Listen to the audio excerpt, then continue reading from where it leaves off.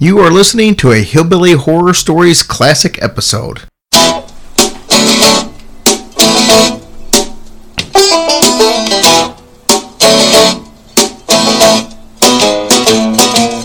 Welcome to Hillbilly Horror Stories. Now welcome your host, Jerry Polly, and his lovely wife, Tracy. I hear she's a lovely girl.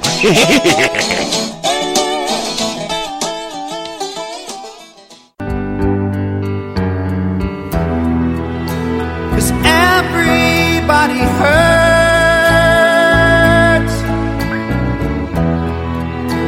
Take comfort in your friends.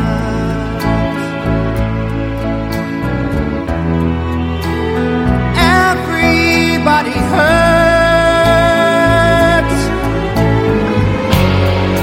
Don't throw your hand.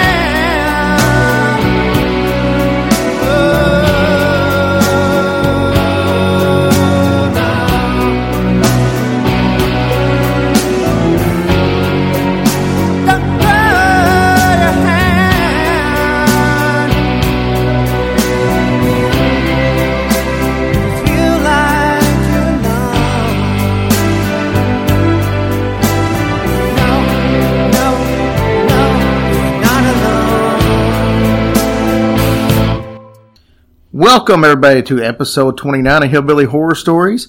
And, of course, I'm your host, Jerry. I've got Tracy here beside me. Hey, guys. And we're going to get serious on you for just a second. We're still going to have fun with the episode, and it'll be the same old Jerry and Tracy you're used to. But I can honestly say I think every one of us have been touched by suicide. It's a disease that, I guess honestly it's not a disease, but the person that feels like they have to do that, they feel desperate. Desolate in some cases, but it really affects a lot of people around them also.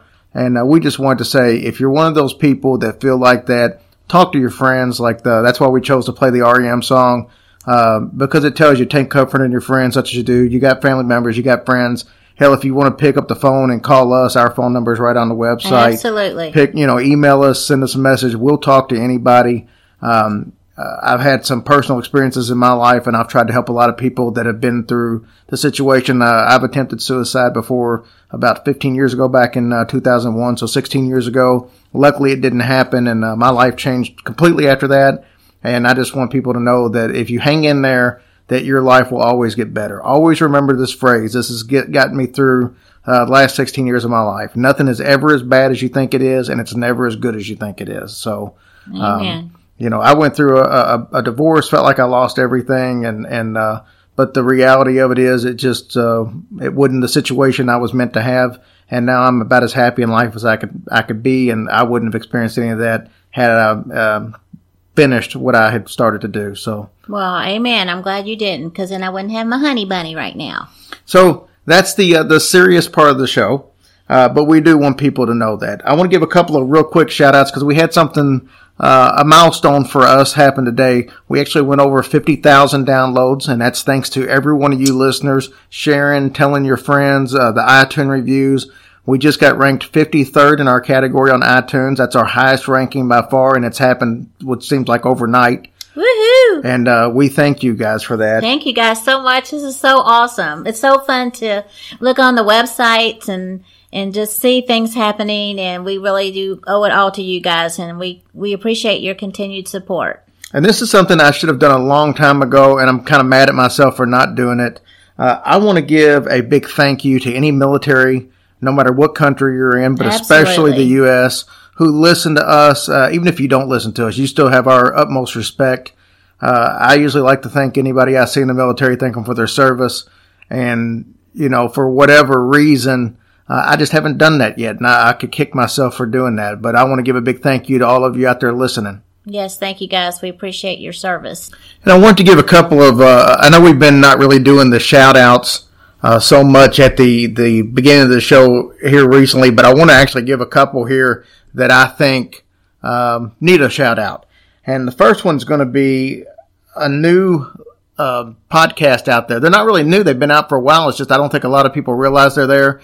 And I really enjoyed this podcast, and I wanted to try to help them out a little bit. If you get a chance, give a listen to Don't Break the Oath. This is a British podcast, And it's a couple of guys on there that they kind of similar to what we do, except with heavy British accents.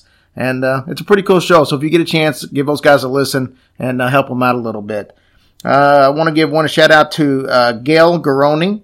She is actually an Australian listener. Thank you, Gail, for listening. Thank you, Gail. And that brings me to another one. Now we've got an Australian listener that's one of my favorites. I'm not going to lie, Dana Lee Gleason. And she swears up and down almost every Australian out there, she got them to listen. But we found out that she didn't get Gail to listen, but she did get her boyfriend Lockie to listen. And we haven't given him a shout out. Dana's had one, but I want to give Lockie a shout out. But I also want to say thank you, Dana, because she has researched some stories for us. She actually gave us a screenshot of our iTunes reviews in Australia for me, so I got to see those. And of course, one of them was hers. Go figure. That's great. We love that. But I appreciate it, Dana. Thank you for all the hard work. You know, she told me one time that she went on a trip. A bunch of her friends went from Australia to New Zealand, and they were sitting around a campfire listening to our show. Oh my gosh, really? So when you got a bunch of Australians in New Zealand listening to a couple of hicks from Kentucky, that's pretty damn cool. Oh, that is very cool. Roasting some weenies and some marshmallows, hopefully. And always got weenies on the brain. I know it, because they're good. But my biggest shout out tonight goes to Anthony Alvarenga. Anthony has actually went through some medical situations, and he's given us some credit, albeit very little credit I think we deserve. But he's went through some cancer treatments with Hodgkin's lymphoma, and actually is in remission now. And he wanted to thank us for helping him. But the reality of it is, Anthony has helped us way more than we could have helped him. Absolutely. Most of you know we've been on Real Ghost Stories Online, and we've been on History Goes Bump. Neither one of those probably would have happened without Anthony, because he personally wrote both of those shows on his own and asked them to get us on the show. He's went on Facebook. He's went in groups. He's wrote every paranormal group out there and told them about us. And all this is just because he likes the show and he wants to contribute. And we consider Anthony more than a fan. He's a friend. We've talked to him on the phone. We've talked to him on Skype. And he's just an all-around good guy, and I wanted to give him a special thank you. We love you, Anthony, and we really appreciate everything that you've done for us, honey. We really do. Okay, so let's talk about our story tonight. Man, most of you people out there have heard of the Suicide Forest of Japan. The actual name is, I'm going to try not to butcher this, Aokigahara, and I think I actually said that right. But it's Japanese, it stands for Sea of Trees. And they say that because when you're in this forest, you can see the trees, the top of it kind of waves back and forth. They're really tall trees. They've been around for over 300 years. And you can see them waving back and forth, so it kind of looks like the sea, which is how it got its name. Now, it's at the very foot of Mount Fuji. Of course, that's one of the biggest mountains in the world. And it's 30 kilometers for you people using the metric system. And for us Americans, that's about 12 square miles. It's hard lava. It's because Mount Fuji was a volcano. Right. And it erupted, years and years and years ago. And so that whole area down there is actually lava. And what's funny about it is you can't really dig into any of the surface with, picks or axes or shovels or anything like that. Nothing can get through? Not really. I mean, you can, but it would be hard. But yeah. But the thing of it is because of that, these trees, they're all windy and you got straight up and down trees, but the roots and stuff just kind of go along the ground, which makes it kind of treacherous to try. But it's really cool looking, though. Yeah. Now, on the western edge, there's a bunch of caves that are filled with ice. And there's a couple of caves that people go as a tourist and, schools and stuff come and see on a regular basis. But, parts of this forest are very dense. And because of that, they advise you when you do go, if you're coming to visit on a tourist trip or something, they advise you to stay on the paths that are carved out there because it's very hard to find your way back. Yeah. And it looks really dangerous, too, because there's, places you walk and then all of a sudden you'll kind of look down and there's, big holes, but you really can't see it until you're right upon it because of the brush that's gone over. Yeah, and it's said that when you go in, you get a really eerie feeling.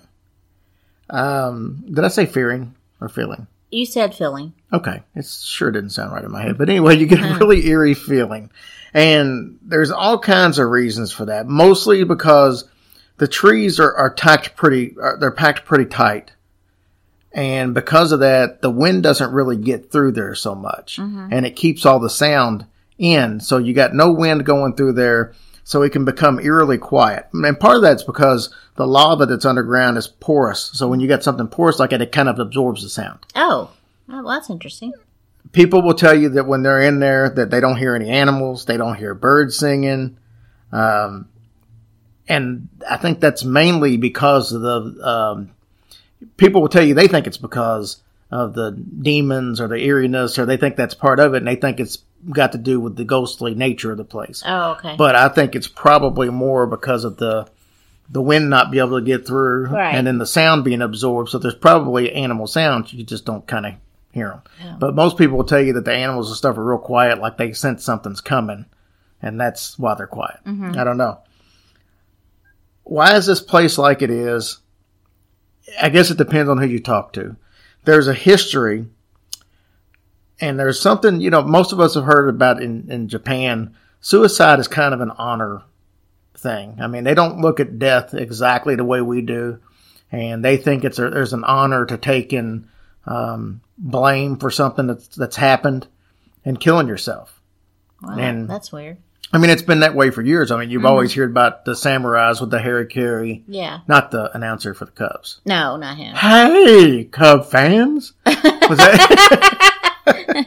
That was horrible. Okay. Before my surgery, I could probably do that a little bit better, but that surgery screwed my throat up. So, Oh, that's true. but you had that situation. You had other types of suicide over there. Well, back all the way up into the 19th century, there was a Japanese custom called ubasute, and I'm sure I mispronounced that. That sounded good, though. But it was a practice of taking old people, the elderly people. They would take them out to the forest and just leave them. Oh, God. You just, they starve to death and die? Yep, starve to death, dehydration, Oh, the man. elements, depending on what time of the year it is. But that's what they did. And a lot of times this happened during times of famine or drought or something like that. Yeah, I was going to say, so what's the point of them doing that? I mean, because times were tough and that's one less mouth to feed? I don't get it. I guess, but they could have just kept them at home and not fed them. Oh, my gosh. I guess they just didn't want to be bothered with them. Oh, that's really sad. Of course, I know some elderly people that smell really bad, and that's probably the only way they could get the smell out of the house was to take them to a forest. That's my guess. oh, Lord. I don't know. But some people say that all those people that were left there, their ghosts Are still there. are still there, and that's what the problem is. As a matter of fact, they call them Yuri, and that's Japanese for ghost of the dead. And some people say they draw people in, kind of like a magnetic force that even people who don't contemplate suicide, it draws them in and gives them those suicidal thoughts. So are you saying then that this forest is a place where you actually have permission to go in there and commit suicide? No, you don't have permission. Oh. This is just where a lot of people go to do it. Oh. Matter of fact, before we get on that, let's go this. In the forest, there's a lot of paranormal activity. People say it's demons in there. They said you can hear screams. One guy was talking about that he heard screams and he followed it. There was nobody else in the forest at all that he could tell. But he followed the screams, and when he got there, it was a dead body at the base of a tree. But the body had been there for a while, obviously, just by the decomposition. So this body wasn't screaming, but it could have been my the soul gosh. or a demon. Why would anybody want to go in that forest, especially by yourself? People say that they see white shapes like floating back and forth between the trees up in the middle of the air, Wow. ghostly figures, stuff like that. So there's a lot of that going on. But to get back to the suicide question you had, are people allowed to just go back there and commit suicide? No. But this is the number one place in Japan to commit suicide. They pull over 105 bodies out in a lot of cases each year. And in 2003, they quit telling how many bodies they pulled out of there. It might have been mid-2000, but the early 2000s, mid-2000s, they quit releasing the number because they didn't want to encourage people to come in there and do it. But if they knew people were doing that, why would they let people why would that even be open to the public? Because it's just a forest. You can't keep people from going in the forest. I mean, people have been going to the forest for field trips and to see the caves and all that. Well, I know. I just feel like if they're aware that if people are going to do that, then they would, just shut it down and not let anybody go through there. Now, I mentioned that this was the number 1 place in Japan to commit suicide. It's actually the number 2 place in the world. Do you know what the number 1 place in the world to commit suicide is? And surprisingly enough, it's not a Kanye West concert. Well, that would have been the probably top 10 on my list. So, do you know what number 1 in the world to commit suicide? I have no clue. Golden Gate Bridge. What? In San Francisco. No kidding. More people jump off the Golden Gate Bridge to commit suicide than they do any other specific place in the world. Wow, that is amazing. People just don't do it, okay? So let's talk about some numbers. 2002, 78 people committed suicide there that they know of. Now keep in mind when we give these numbers, some of these bodies weren't found for years, so there's never any accurate number as to who actually committed suicide. These woods are very dense, and they do sweeps every year. Since 1970, they go through and they sweep as much of the forest as they can, and they'll find these bodies. But some of these bodies, because they're so far off the beaten path, they could have been there for 2, 3, 4 years. So do they find other stuff there, like their belongings? Yeah, there's all kinds of belongings there.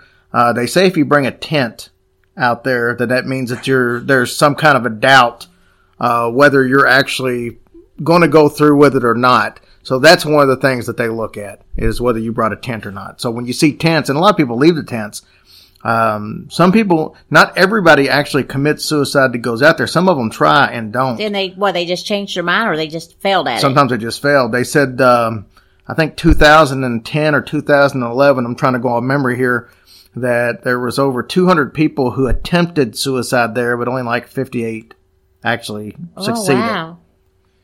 So, I don't know.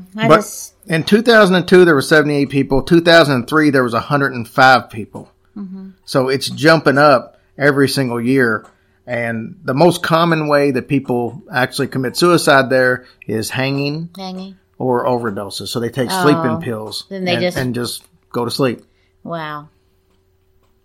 I feel bad for these people that do this. I don't know. It's so depressing. Now, wasn't there something about there's also a certain time of the year when they do it, or? Yeah, actually, March is the most common time of year because that's when the fiscal year ends, which means that for some of these business people, they know what kind of year they had financially, and if they had a real bad financial year, that could cause for this. And the average person to commit suicide, or I shouldn't say the average, but the most common is 40 to 50-year-old businessmen. Yeah. So that just all kind of goes in, but. The rate of suicide has led officials to put a sign up at the entrance of the park. So what we got is that we do have signs out there. It's written in Japanese, and it basically says, think of your family. If you're planning on committing suicide, go talk to your friends, think of your family, and it even has a helpline that you can call. Yes. So why here? Why do so many people come here to commit suicide? A whole bunch of different. I'm sorry, the dog just farted and it threw me off a little bit. So let's get back on track. Oh, Lord.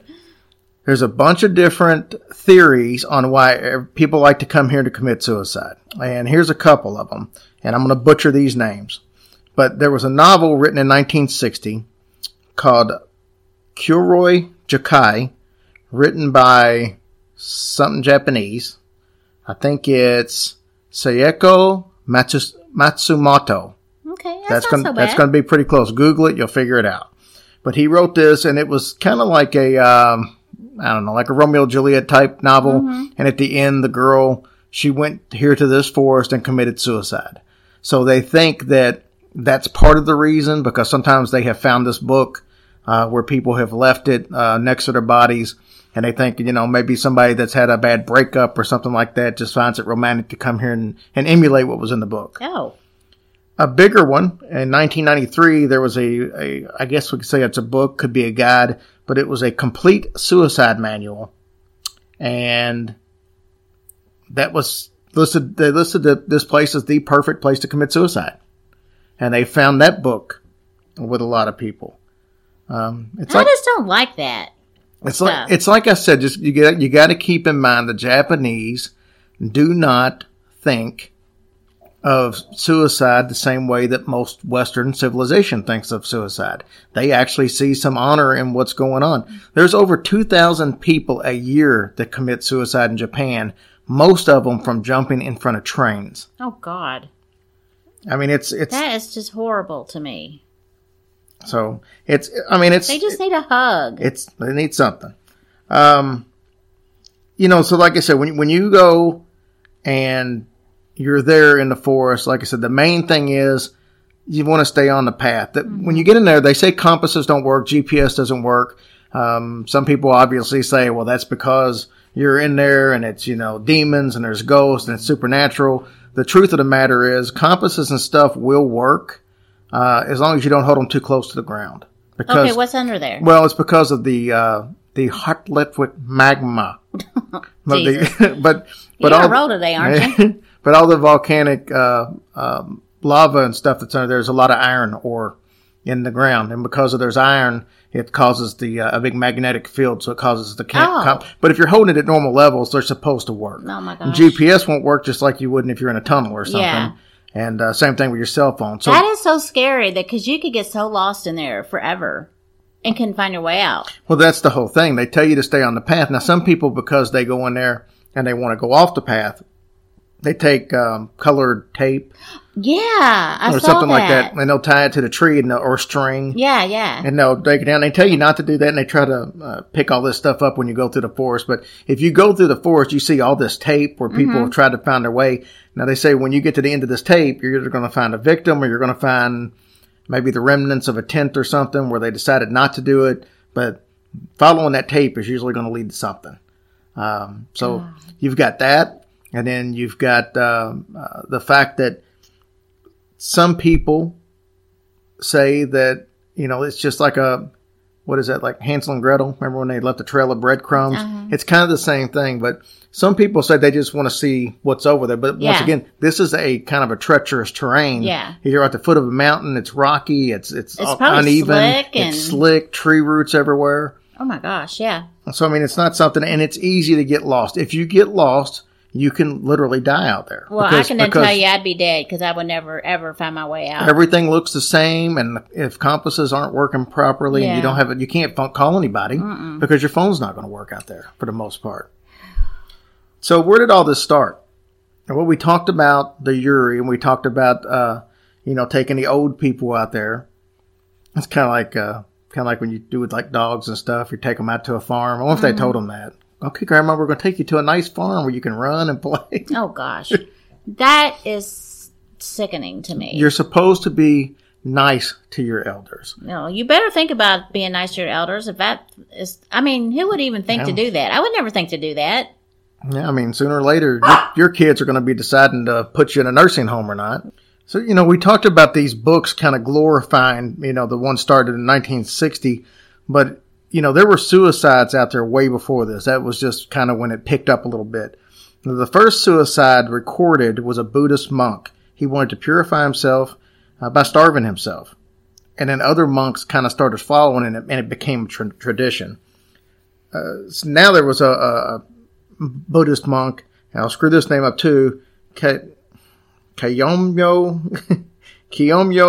Fukwai. I'm pretty sure I got that. I don't think it's fuck, so it's Fukwai. Well, I think they understand. Kumyo Fukwai, he actually set up an altar out there to try to exorcise the demons because he said it seemed like it was so evil out there. Gosh. Now, oddly enough, when we posted that we were going to do this story, we actually had a listener who wants to remain anonymous for obvious reasons tell us a story about their brother. And she wanted me to share the story about his experiences over there, so that's what I want to do. So she said her brother has lived in, I guess I gave it away, it's a girl. I said her. I try not to do that. That's okay. I'm pretty sure that's a lot of people still, so I think it's good. Said her brother has lived in Japan for 12 years. He's been to the suicide forest. Here's how the story kind of unravels. Her brother's a translator and a lecturer in Shibuya. In 2011, there was a magnitude 9 earthquake and her brother's girlfriend died. He spiraled into depression. In Japan, Samurai Bushido history, which is his learnings, when your partner dies, a sign of loyalty and respect is to harikari or seppuku yourself. And seppuku is, well, of course we know harikari is like stab yourself with a sword. Seppuku, is basically disemboweling yourself, where you just cut your stomach open and let all your entrails fall out. Oh, wow. Yeah. Gosh, that's so... Ugh. So anyways, she said her brother planned a trip to the suicide forest. He told her that since then, he's told her since then that people can pay money to an unauthorized tour guide to take you out there and leave you to take your own life, or help you complete the task if that's your final wish. So these are like illegal underground type deals. Suicide assistance, sort of. Right. The Dr. Kevorkian in Japan. Yeah. Her brother paid a man and visited the suicide forest. He paid an unauthorized tour guide approximately $400 U.S. money. He drove you out there, assisted in any messages or letters that you wish to deliver to your family, and then would either stay with you or go. He would rather die with honor than live without her. So he's picked up on the Japanese customs in the 12 years he's been over there. I mean, you hate to say that's kind of sweet because it's ending another life, and that's not good, but it is quite amazing that they feel that way about their loved one so much. I asked her how he's doing today, and she said he's been obsessed with suicide, constantly talks about it, and he visits the forest regularly. It's weird. Something happened when he visited that forest that changed his mind to complete his life. And she said, but now he's constantly dreaming of death. And she said, it's weird, but my brother is an empty shell. Her happy brother is now an empty shell. Oh. So I want to thank you for sharing that story. I know that's a tough one to share. Yeah, that has to be so hard because you never know from day to day, I guess. You're always worrying and thinking about what he's going to do or whatever. And, our thoughts are with you because I know that has to be a hard thing to have to live with every day. But we appreciate you sharing the story to put a little personal touch on the situation instead of just reading what everybody else knows or what you're reading. And this is something that somebody was personally affected by this situation. And luckily, he didn't follow through with it. Yeah. And hopefully he'll find some inner peace somewhere. I hope so. Well, this is going to be a weird transition, but I didn't mention at the beginning of the show that we actually have a special guest tonight. I actually got to do an interview with Richard McLean Smith. And those of you who have not listened to Unexplained, it was actually listed as one of iTunes' best of 2016. It's awesome. Definitely one of my favorite podcasts. And what I love about Richard is if you've listened to the show, you know what I'm talking about. You don't ever get to hear him talk in a regular speaking voice. He's always in story mode. Mm-hmm. So he tells a story, and he's got one of those storytelling abilities that just always has you on the edge of your seat, just listening for the next thing. And so he started doing some ads for an advertiser that I wish would call us, but they haven't yet. And he started doing some ads, and when I heard it, I thought, oh, cool, I'll get to hear what he sounds like normally. And he reads the ads just like he does That's amazing. the storytelling. So I'm like, I still don't know. So I got lucky, and he agreed to do an interview with me. So he actually cuts loose a little bit. And most of you probably have never heard him actually talk in a regular conversation. And he was a super nice guy, and I learned a lot from him, and I appreciate him giving me time. But I wanted to play that interview with him, and I also want to make sure that you guys listen to the Unexplained.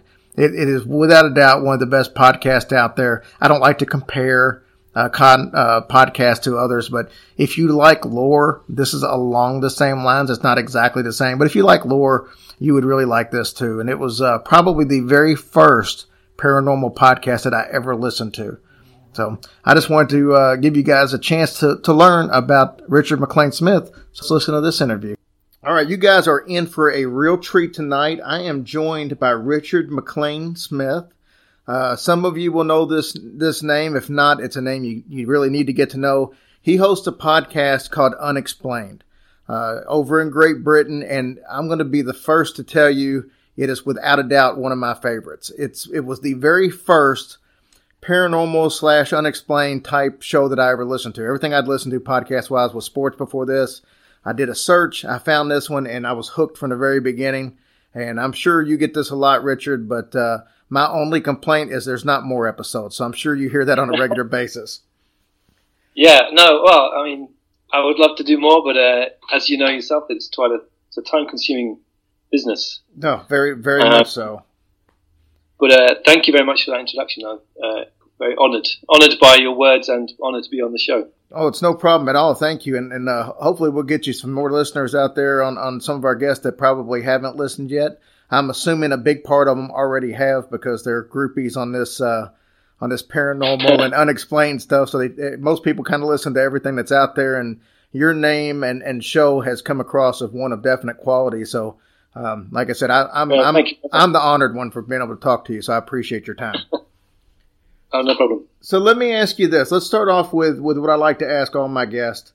And you probably don't know this, but we do very few interviews on my show. But every once in a while, I'll catch somebody like yourself that I consider to be one of my idols in this business. And if I get a chance to interview you, then that, like I said, I do this more for me than I do for the listeners, but I know the listeners love it too. Yeah. Well, thanks. So tell me a little bit about the origins of what made you start Unexplained. Is this something you've had a fascination with for a long time? Is it something you just felt like it was something that was a void out there in the podcast industry? Just give me a little bit of background on the show. Yeah, well, a bit of both, really. I mean, I was always been fascinated by these kind of stories and this sort of, the strange things out there. And I mean, I grew up watching The X-Files, Twin Peaks, they're all kind of classic shows. Actually, one of my favorite shows when I was younger was a show called Erie, Indiana. I don't know if you remember that. I do. It was a kids show. I think it's on Nickelodeon.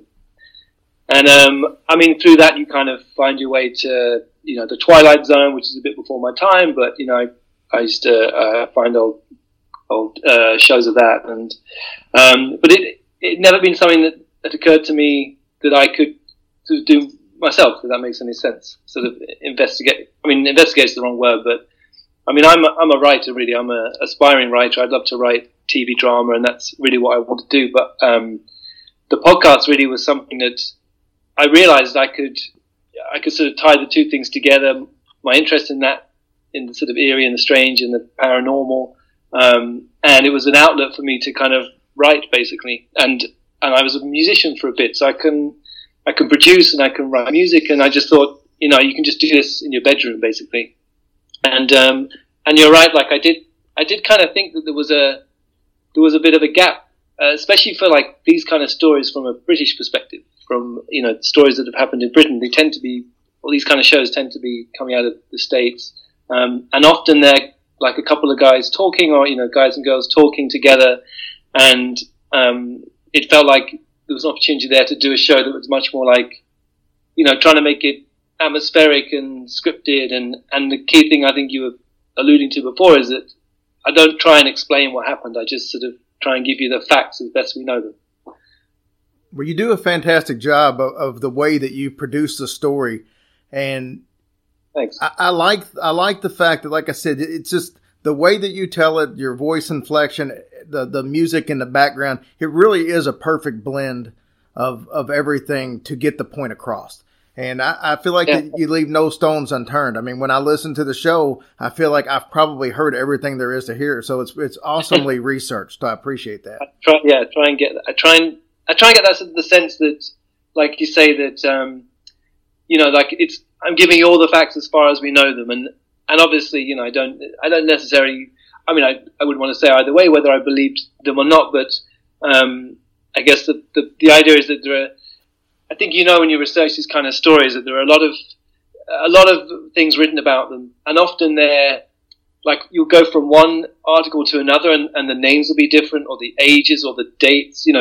Very sort of simple, basic things that I think in the sort of Chinese whispers in the retelling of the story they get kind of distorted, and the more they get distorted, the less credible the story becomes. So I make an effort to sort of find the what is the actual day? What were the actual names? And, and who were the real people involved? And I think that gives it a bit of authenticity that some other shows don't kind of manage to do, I guess. Well, that's one of the things we try to do on our show. Now, we're not near as professional as you are. I mean, I wish I had a voice like yours. I mean, there's something about a British voice. I think your accent is much more interesting than mine. But there's something about a British voice telling a story that just, to me, is more captivating. So, I mean, I've always been a fan of listening to any show that's got a British narrator or a host. So that's just kind of my thing.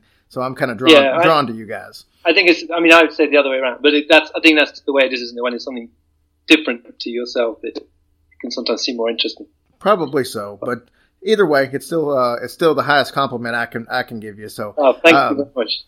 The other thing is, it's like I said, we try to do the same thing. I try to be very technical on times and dates and people and that's something we get compliments all the time on is that they like the fact that we're so thorough. And, maybe who knows, some of that I've gotten from probably some of the other shows I know I've listened to because I like it when they're technical because I feel like they've done their research. So that's. Yeah, exactly.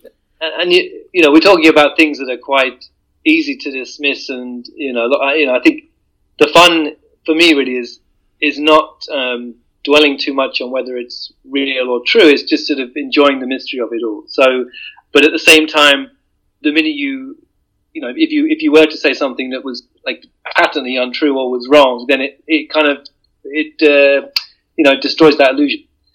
Right, and sometimes you have to allude to the fact that I don't necessarily believe this is true or not true. This is just the story that's out there. We did a bunch of we've done 3 shows on rock and roll and the occult. And we've done some stuff with Led Zeppelin and the Aleister Crowley ties and that type of stuff. And like I said, those stories are out there. You can believe there's backward masking or you cannot believe it. Whether I believe or not believe, it's still out there. And this is what it sounds like it says. I'm not saying I believe that's what it says, but this is what it sounds like. See if you can hear it. So it is kind of touchy on some of this stuff because you can't really present it as fact. You can just present it as what everybody is saying. Are you talking about, is it Stairway to Heaven? Yes. Played backward? Yeah, we did a whole show on Stairway to Heaven, basically. But, I could, yeah. So what did you say you did it? Have you got an LP, a record of? No, I found some clips that were already online where people had done it backwards and just replayed those. It was a whole lot easier than try to find the spots myself and, but, like I said, those tend to be things that people like, the things where you can sit and try to make your own mind up. I think people like exactly. That and it's great for, podcasts and that sort of audio is really cool. I've been trying to think of ways that I could, try and bring audio clips into my show somehow because it's, it's obviously the nature of the medium of podcasting. But I've not quite done it yet. Yeah, it's a tough thing to do if you're going to try to do it right. And like I said, we're not the most professional group, so I definitely don't have the tools to make it as professional sounding, but it gets the point across and our listeners don't seem to really have a problem with the way it's done. So, hey, if they don't have a problem with it, I'm happy to just keep doing what I can to provide more. No, I think they like the show sounds good. I think it's like, people, it sort of feels like you're listening to your friends and things. And I think that's really a nice thing for people to. Yeah, and that's the whole point. Let me ask you this, because we brought up Aleister Crowley. Now, one of my favorite shows you did was episode 10 in the first season where you talked about Boleskine House. Loved that episode. Do you have any stories that you've done thus far that you feel like stood out as one of your favorites, or do they all kind of have that same love in your heart like having kids do? I think I've been told you can have favorite kids. It's true. By my own parents, in fact. I think my favorite story is it's either the first one because that really set me off, which is the story about the lady who was also occult, associated with the occult and a secret magic order that I think had links to Crowley at some point. But so that was the story of Netta Fornario, who went to the island off the coast of Scotland, and something happened to her that, like, overnight she was found dead the next morning in a fairy mound, and there was no signs of foul play, and and it just had everything because it had this extraordinary atmosphere and of the location, but also the backstory of her being part of this strange secret order, and she'd gone there to conduct some kind of ritual, and then of course the tragedy of her death. So it just kind of, it was, when I found that story, it made me, that was the moment where I thought, maybe there's a podcast that I can make out of this kind of thing. And then the second favorite really is the one about the guys on the island, the lighthouse keepers. Yes. I don't know if you remember. But, again, that was sort of, it just had, the story had so much going for it. And, again, the atmosphere, and it had this sort of strange, sort of mythical, mysterious quality to, whatever had happened to them. And, also, I used it to do a song at the end, which, I tried to resist, as much as possible, but I let myself off and I did one for that one. I did, I think, what was I trying to say about it? It was quite a touching story as well, because I felt ultimately that all three men had died, doing their job, and their job was to guide people, to prevent them from, prevent boats from hitting the rocks and other people dying. And it was sort of the fact that I don't know, it sounded like that it was quite a tough life being a lighthouse keeper in 1903 or whenever it was. I can't remember exactly. So yeah, I was kind of touched by it in the end as well. But you cover quite a wide variety of things in your podcast. That's why I kind of put it as the paranormal / unexplained / history, because I can't say everything's paranormal because everything's not paranormal. But it's, the stories are fascinating. I mean, just like the most people don't realize, but you do seasons, and you take a fairly lengthy break in between seasons, which I'm assuming you're doing some research and stuff for your upcoming season during that time. But yeah, the newest season just kicked off end of January. I think January 25th, 27th, somewhere in that range. And you did a 2-parter on Bella and the Witch Elm, which I had heard briefly about the story before, but you went into some really good detail over two episodes and an extra, which is the other thing I like. You put in little extra episodes in between your episodes that kind of something that got left out of the previous. But I love the fact that you'll do something like that, and then you've had stories about submarine explosions. You've had the live podcast which was also one of my favorites that you did at the London Podcast Festival. That story about the haunted farm was a phenomenal story. I love that one. That was but I think I think people will like your variety. Thanks. Yeah, I kind of I think, I mean, there's the Bella one. There was a slight. It was getting slightly towards true crime, but I think it had an element in it that was, sort of not supernatural, but it had this spookiness to it that I think elevated it to a bit more than true crime. So I guess what I'm trying to say is that I want to keep my mind open about the different stories that I can include, but they all ultimately have to have something, sort of strange and unnerving about them that's slightly beyond just the human being element, sort of, the human element of unnerving. It has to be, suggestion of something else sort of hidden, lurking behind the story, if you know what I mean. No, absolutely. I agree. And like you said, that not everything, sometimes the stories like of Henry Holmes, who ran the hotel in Chicago, that's more of a true crime, but that would be something we would feature, and I plan on somewhere in the future on our show, because I still find it creepy enough. Something like that, yeah, exactly. And also, I think, the other difficulty with true crime or straying into that area is that if you're doing it for, about stories that aren't that long ago or quite recent, there are real people who are associated with the people you're talking about, and it's a very kind of, I think you have to be quite careful the way that you might investigate those kind of stories. But if it's something from, Victorian times or back in the 19th century, then, I think you're kind of safe to at least discuss, use the story somehow in your show. But, I was just thinking off the top of my head as well about, I had one story that was about a guy who had an exorcism carried out on him, and the next day he quite sort of brutally and again tragically he murdered his wife. But he was probably suffering from severe mental health problems, and whatever had happened has sort of exacerbated that. And I was telling that I do know that. I mean, he is still around, and I believe his children were also still around. So, I wanted to be careful in the way that I retold the story. That I was trying not to sensationalize things or make any point or judgment or statement about it, and really just using the information that is in the public domain.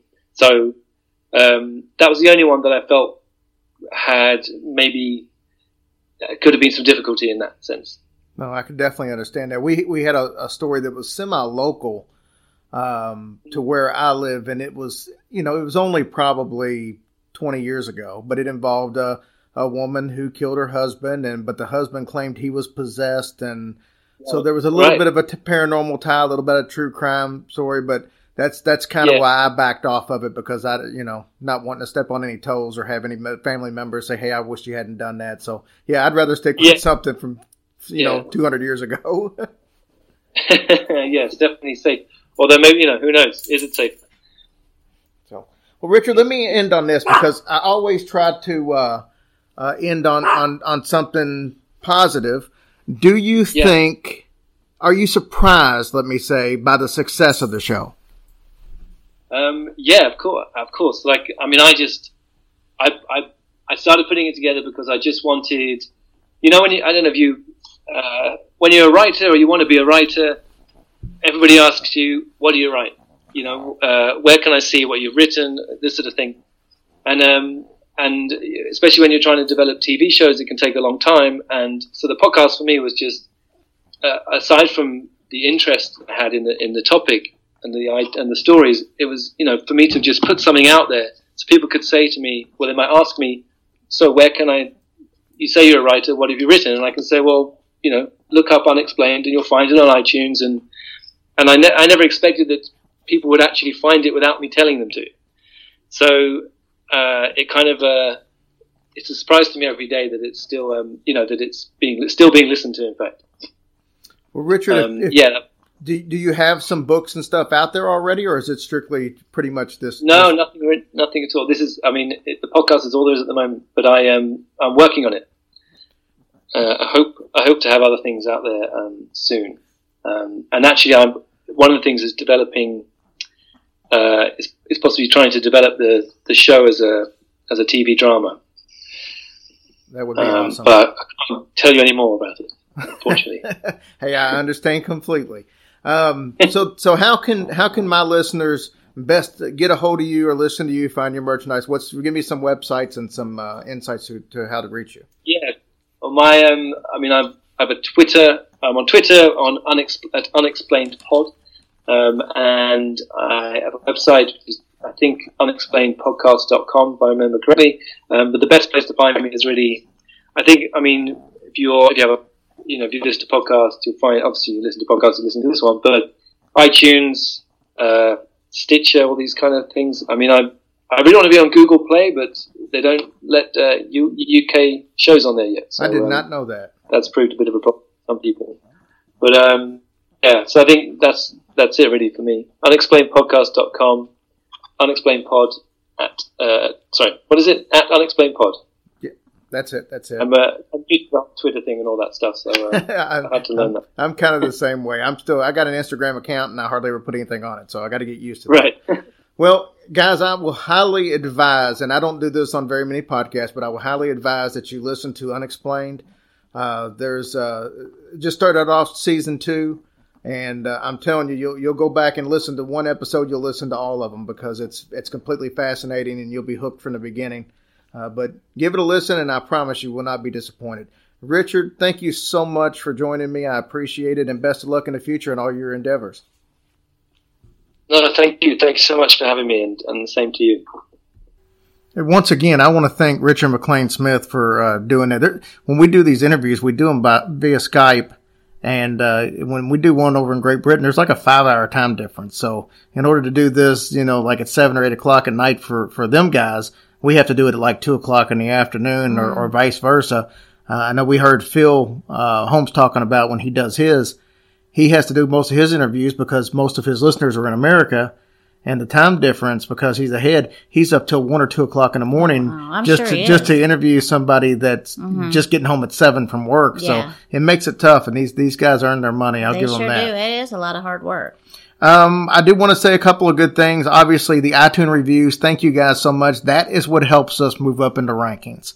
It's not listens. It's not any of the other stuff. It's the iTunes reviews and new subscribers. So if you can subscribe to the podcast rather than just listen, that helps.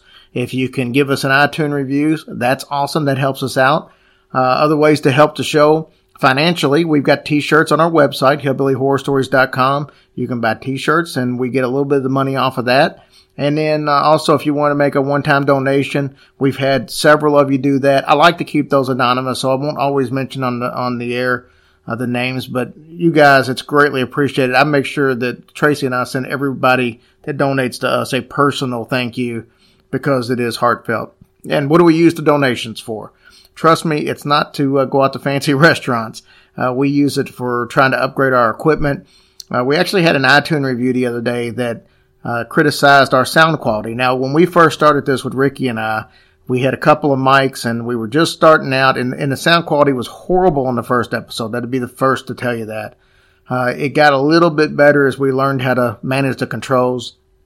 Christmas time, my youngest son bought us a newer microphone and we used that. But the system we use only allows for one microphone. So some people talk about, Tracy sometimes sounds like her volume is a little different than mine. And it's because the microphone's primarily closer to me instead of being closer to her just because of the way we have to sit. And that gives a little bit of a difference in sound. We are looking to upgrade the equipment and the software, so we will have a 2-microphone system. And watch out. Yeah. So when you guys donate money, that's what we use it for. We put it right back into the show and try to make things a little bit better. And I'm not going to lie to you, we donate to other shows. Yeah, of course.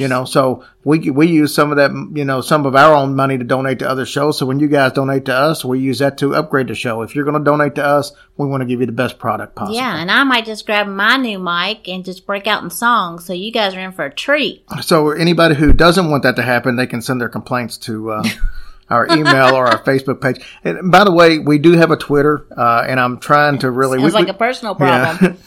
We've gotten 250 users, our new Twitter followers in the last week. That's so amazing. It's been hitting good. So it's Hillbilly Horror or at the Rent Daddy, TheRentDaddy. Look us up because we can always use new Twitter followers.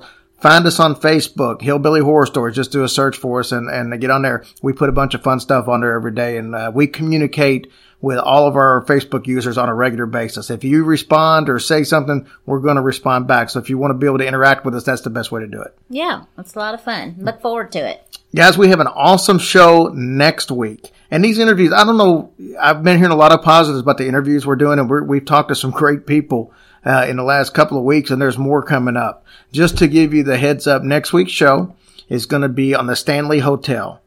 And there was a pretty famous movie that was based on the Stanley Hotel. And I'll just give you a little hint if you don't already know. We'll say Jack Nicholson. And that should probably give it to you if you don't already know. We're also going to have an interview with a group called the Haunted Explorers. They are a ghost hunting group out of Las Vegas. And they spent some time with us. We are also going to have an upcoming interview with Jake and Sam from Just a Story podcast. I know a bunch of you have listened to that, another husband and wife team, so we'll be excited to do that. And then another one I'm excited about is K-Town from Mysterious Radio. We're actually going to do an interview with her this week. So in the next 3 weeks, you'll get the Haunted Explorer, you'll get Just a Story podcast, Jake and Sam, and then you're going to get K-Town from Mysterious Radio. So we're going to keep bringing you the best of what's out there. Those are the big dogs, and we know you guys like to hear about them. Most of you probably listen to them, so I thought it'd be fun to get them out of their element and just talk about, their shows a little bit too. Yeah, it's very interesting. I don't always get to be in on the interviews, but I know Jerry does a great job with that, and so I'm looking forward to it just as well. But she will be in on the other interviews. A lot of times, because of time differences, it's a lot easier for me to get away from work because, most of you know we have regular work schedules just like most people. And, but Tracy has a harder time because she's in the medical field, and it's a little bit tougher to just walk out when somebody's needing, medical stuff done. So That's true. it's a little bit easier for me. So, but the ones that we got coming up will all be done at nighttime, and it'd be easier for Tracy to be involved. It's a lot more fun when she's involved. And Well, thank you. like I said, we want to thank History Goes Bump. They actually had us on their show last week. If you want to go back and hear us on that, it was episode 185. But Diane and Denise are super nice. They've helped us out tremendously, just like Phil Holmes has. Just Tony and Jenny Brewski, same way from Real Ghost Stories online. So these guys are so awesome to be able to just not look at us as competitors, but look at us as somebody they're willing to help, and we appreciate that. So we're going to help them any way we can. And once again, I'm going to throw it in the very last thing. Take a listen to Don't Break the Oath podcast. Them guys can use your support. I think once you listen to them, you're going to really like the twist they got on stuff. Amen. Guys, thank you so much for everything. Thank you for 50,000 downloads, and we're looking forward to the next 50,000. Yeah, you guys have a great week, and remember to love one another. And to all of our military, thank you for Thank everything you. that you do. We'll see you next week.